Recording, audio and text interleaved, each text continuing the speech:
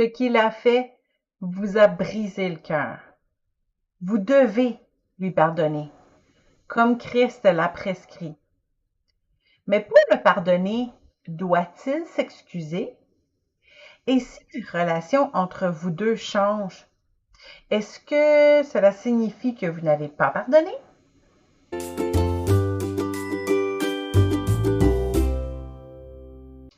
Notre Seigneur nous demande d'aimer Dieu de tout notre cœur, d'aimer aussi nos frères et sœurs et même nos ennemis.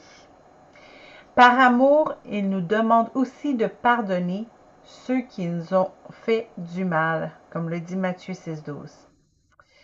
Jésus nous a même montré l'exemple sur la croix.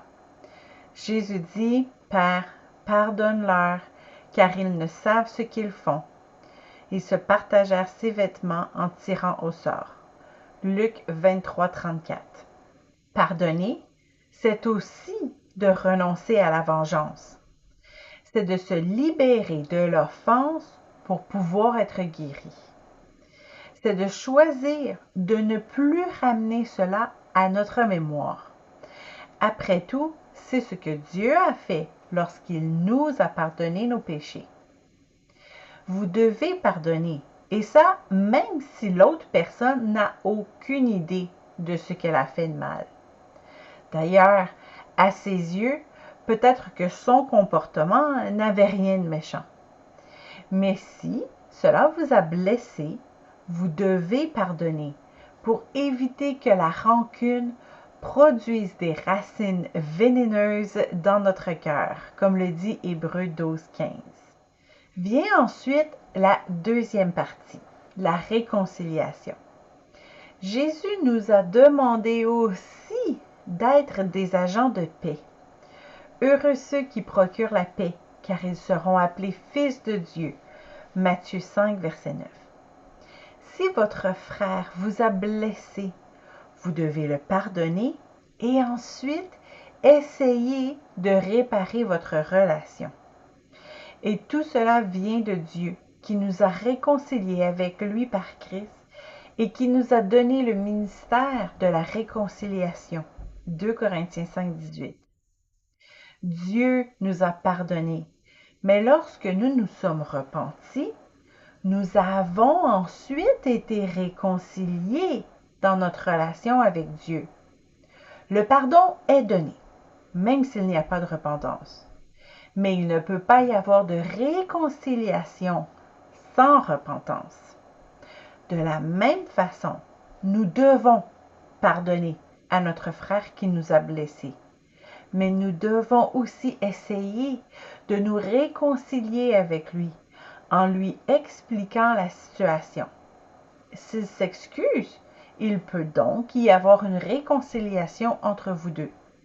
Et idéalement, nous devrions toujours nous réconcilier avec nos frères et sœurs pour garder notre unité spirituelle. S'il est possible, autant que cela dépend de vous, soyez en paix avec tous les hommes. Romains 12, 18. Vient ensuite la troisième étape, rebâtir la confiance. Nous ne devons pas faire confiance aveuglément.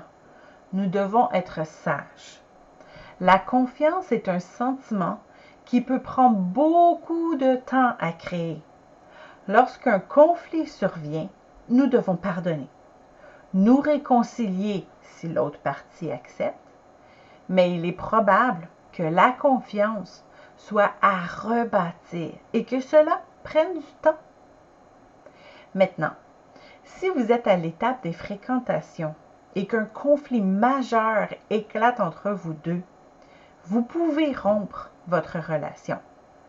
Puisque vous êtes tous les deux des enfants de Dieu, vous devez vous réconcilier et préserver votre relation spirituelle, fraternelle.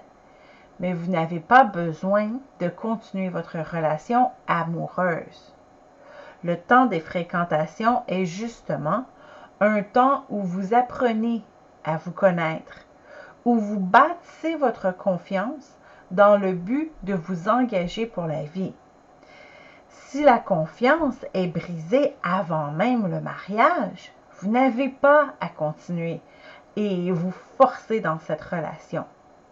Vous réconcilier ne signifie pas que vous devez continuer votre relation. Il y aura bien sûr plusieurs petits conflits. Vous êtes deux êtres imparfaits. Mais si le conflit est tel que vous n'avez plus confiance en cette personne, vous n'avez pas besoin de continuer cette relation.